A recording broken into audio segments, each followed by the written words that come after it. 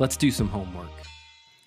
Each week, we're going to break down Sunday's message and look at next steps that we can take as disciples who imitate Christ. We hope you are encouraged and challenged in our time together, and that you use this opportunity to take your own next steps to bring a little bit of Jesus into your community. Thanks for tuning in.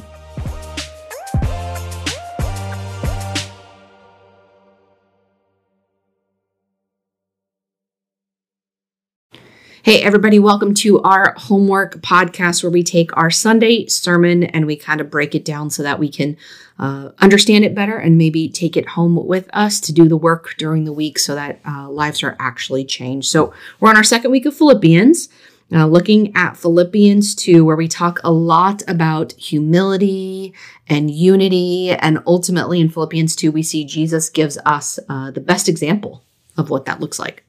We're going through really what it means to model a life like Christ lived in order to get to that humility and then in turn that unity. But I think, and Kat, maybe you'll agree or disagree, but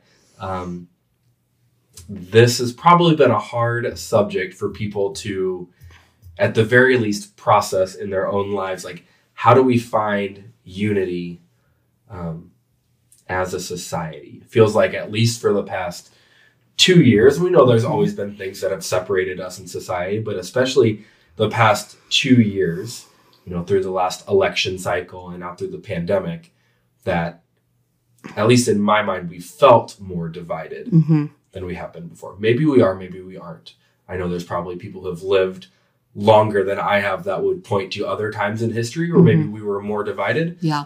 But it feels like we've got a lot of work to do to find unity. I know I've had some people I've talked to that said they don't even know if we can get back to being unified because we're already too far apart. Yeah. And I don't like that. I guess the question would be like, when it comes to unity, do we have to agree? Mm-hmm. So when it comes to being united, can you and I be united? Yeah. On something in an agreement, or could we be united without agreeing? Could we have a different side to a story or to a stance on an issue?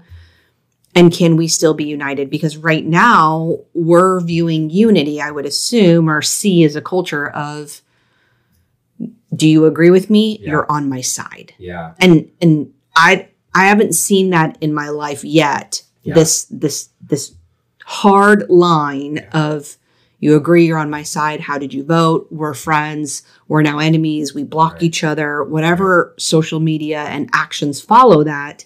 The question I would ask, and it kind of gets back to this like thinking like Christ piece, but the question I would ask is, can I be united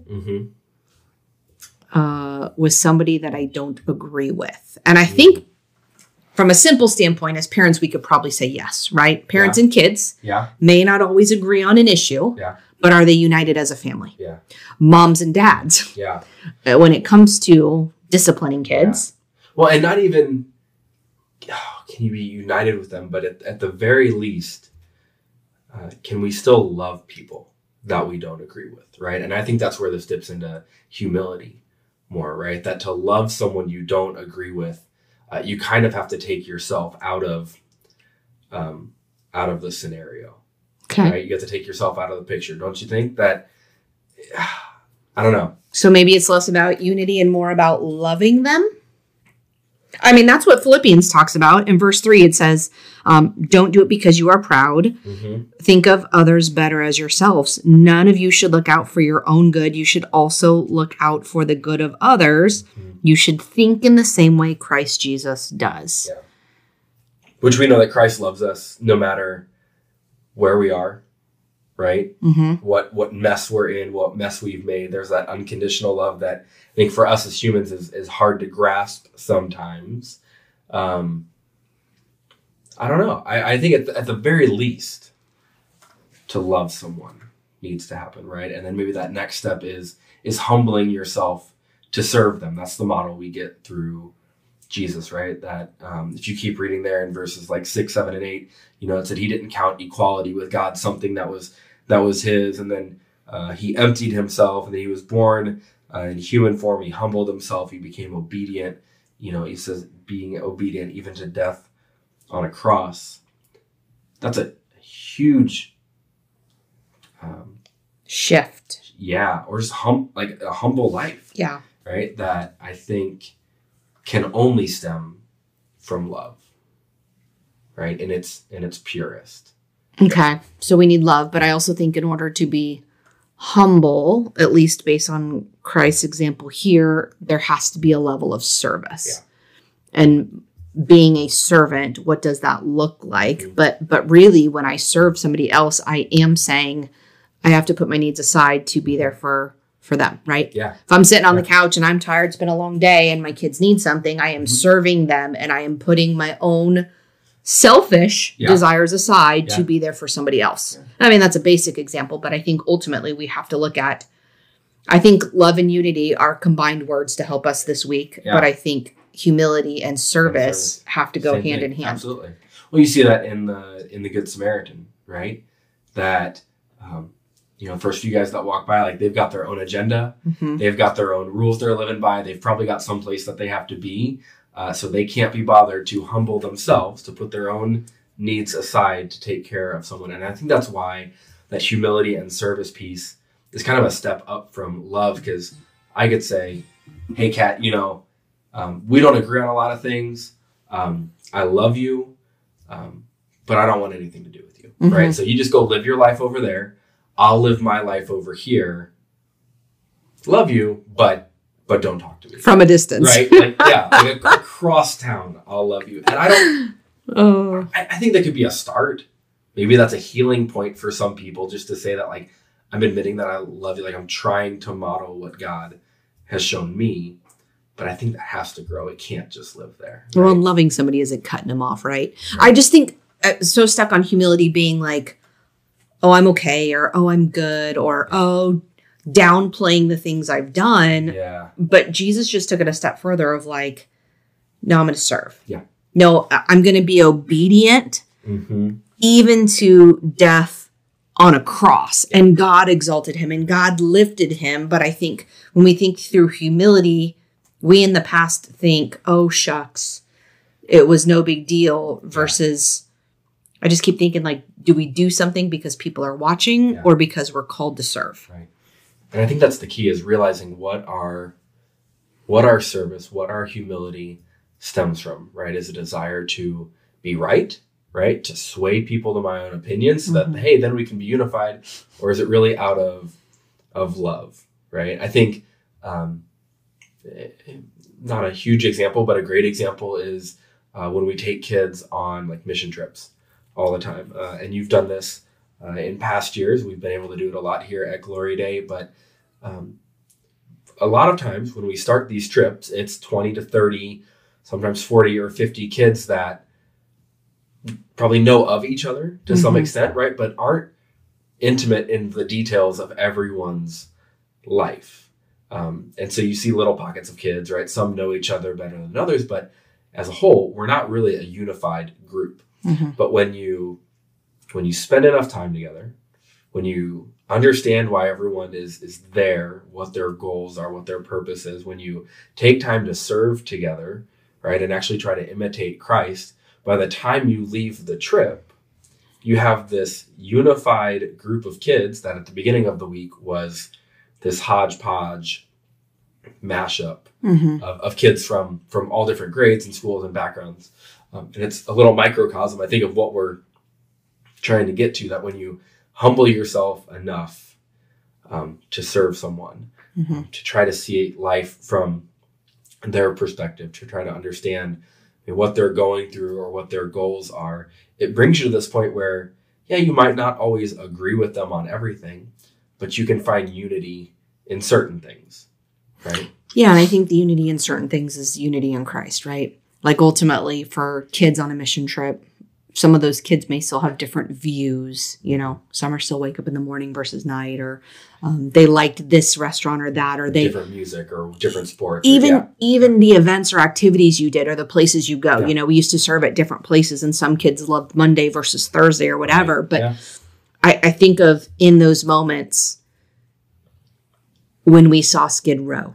Mm. We were united. Yeah. We were united as people, Yeah. right? And it didn't matter who voted what or who likes what. We still disagree on small factors, Right. but we were united to Christ's mission. Yeah. And we were united in Christ's love. And when we, painted the nails of this homeless lady, that stuff didn't matter. Right. She was a human and a person, and she was, we were able to serve her and to love her in a way that, you don't have those moments a lot with people because we do our own things in this. But I think of service in that way. And when humility looks like that, we were united and really because we took on Christ's love and had the eyes of Jesus, that the other stuff didn't matter. Yeah. If dinner was Chick-fil-A or McDonald's, Right. didn't matter, right?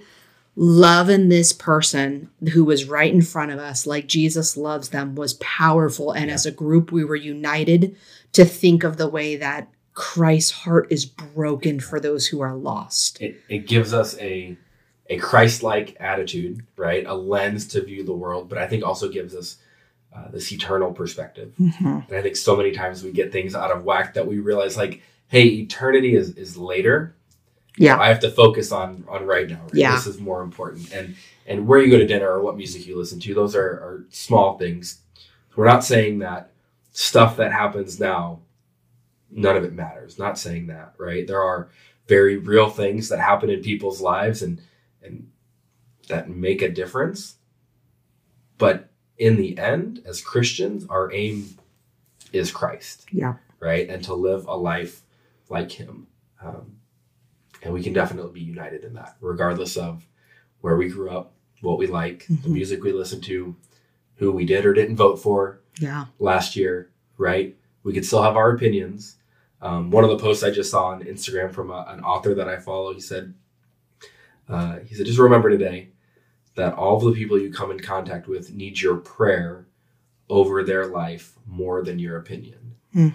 And I think how true that is, that if we lived life with this godly perspective, this Jesus filter over everything we do, to say, hey, I love you. I'm going to humble myself. I'm going to put time into my day to serve you through prayer and invite God to work in and through you. That's huge, right? We can still have our opinions. He even posted that. He said, I got my opinions. I can share them. We can all still have that. But if we actually realized the power that just modeling a life like Christ had. Yeah. So maybe how today, the question for you, for me, for everyone is, how can we love like Christ? How can we serve those around us, regardless of our stance, regardless of our agreement? But how are we called to imitate Christ, to love people? And who's God calling you to pray for? Yeah. How are you supposed to serve somebody else right now in a way that puts, like you said, takes your time away, puts your needs aside, your to-do list aside, to have even our hearts transformed for this person? Because who knows what God does with that? Yeah. God can change their life. God can change our life. But just to stop and to pause, who can I pray for? And how can I serve these people? Yeah. And maybe even that, take it a step further and get to know someone that you disagree with, right? Find areas in your life where you could get to know them and their heart.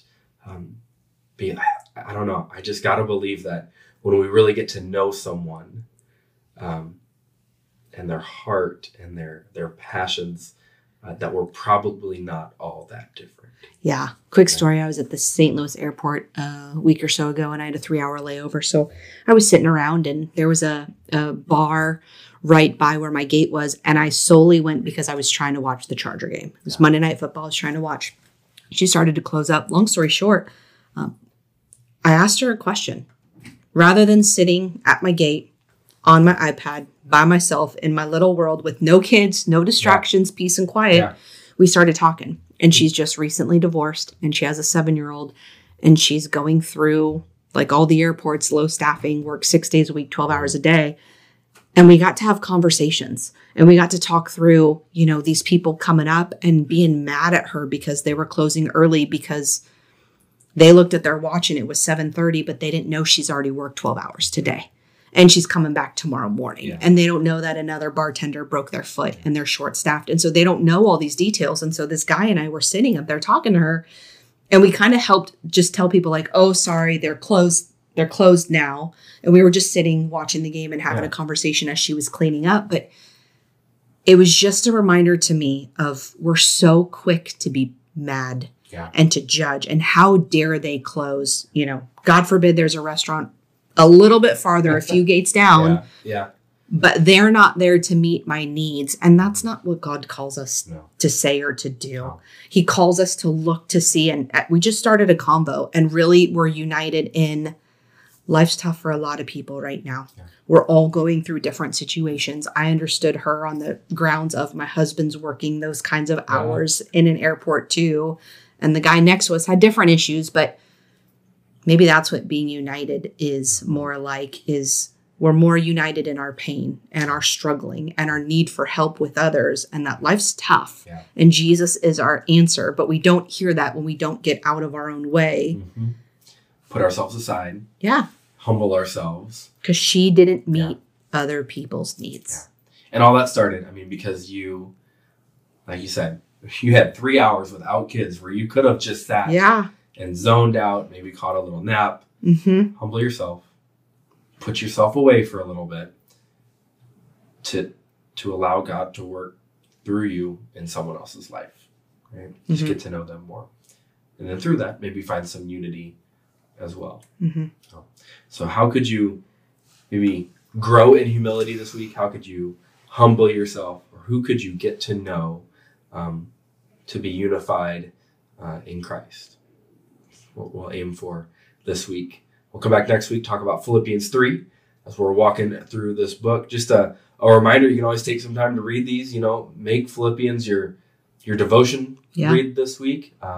Sit down with your kids, grab a kid's version of the Bible, read through Philippians 4. It doesn't take very long to read chapter by chapter. I think even some of the youngest kids might be able to sit down and make it through before bedtime. But spend some time in Scripture this week.